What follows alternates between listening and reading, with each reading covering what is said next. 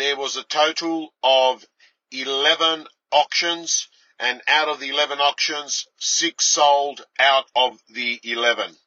Again, what we're seeing is beautiful homes that don't need much work to them or need zero work to them at all are going for magical numbers. The word's out there, fixer-uppers, too hard.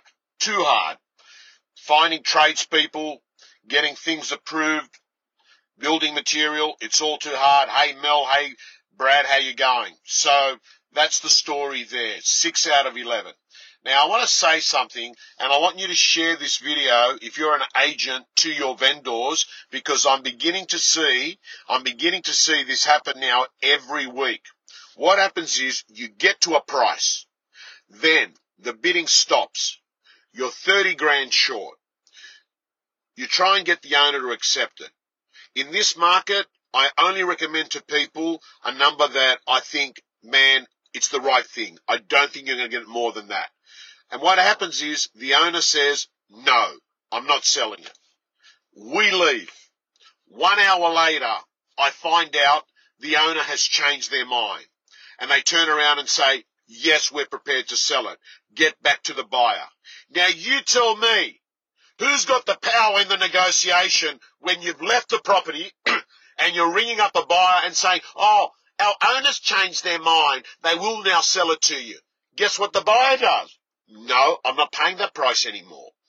And I think what it is sometimes owners think to themselves, I'm going to bluff it here. I'm going to stick to my guns and I'm going to bluff it. And they think to themselves the only way they'll truly know is right to the last minute when the buyer walks away. Then, when they go to the buyer is no longer emotionally attached. The buyer's excitement and urgency has dropped down. So, here's the deal. I want to let you know that in a market that's going up, if you're an owner, you can turn around and say, yeah, I'm holding on to it, right? I'll get more money.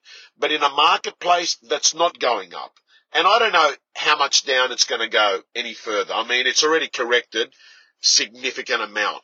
And then I'm going to give you an interesting fact, and that is that even though we've had a significant correction, think about this. There is a lot of fixed mortgages that are coming off fixed, and people's rates going to either double or 2.5 times. So people are going from 2% to 5.5%.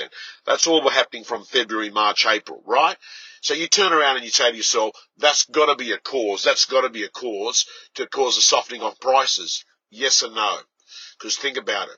The only way property prices soften is if the supply of stock goes on the market and people let go of their homes at low prices. And at the moment, we've got a short supply of stock and we don't have too much, or if any, distress selling happening. So no matter how bad the market is, if the supply side's not there and what goes on the market, owners don't drop their prices, it keeps prices at a certain level. And that's where we're at. Anyway, thanks, Michael. Thanks, everyone. Nathan, I'm signing off. And the good news is, I think after 330 days of being sick, I think I'm on the improve. I can feel it.